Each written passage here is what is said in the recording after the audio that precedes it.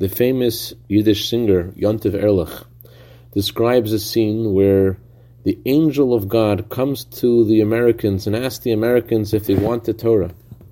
And the Americans respond, well, what does it say in the Torah? And the angel of God says, it says in the Torah, honor your father and mother.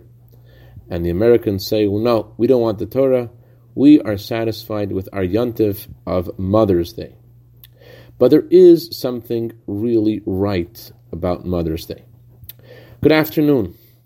The Torah doesn't tell us to love our parents. The Torah tells us to honor our parents.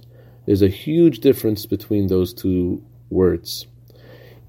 In love, I am in the center, how I feel, my appreciation, my understanding, my mood. In honor, you are in the center. My validation of you, my respect for you, my serving you. The Torah tells us to serve and honor our parents. It's not sufficient to love them. Mother's Day is about honoring your parents, stopping everything and focusing on those who value most.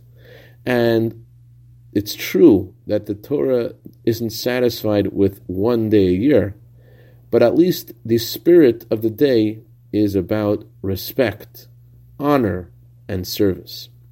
I'd like to dedicate our Minute of Torah today to all Jewish mothers, especially my mother, and to my wife, the mother of our beautiful children, and to Limor Krashidi in honor of her birthday today. May you have a year of bracha v'atzlacha begashmius uvruchnius. Have a wonderful day.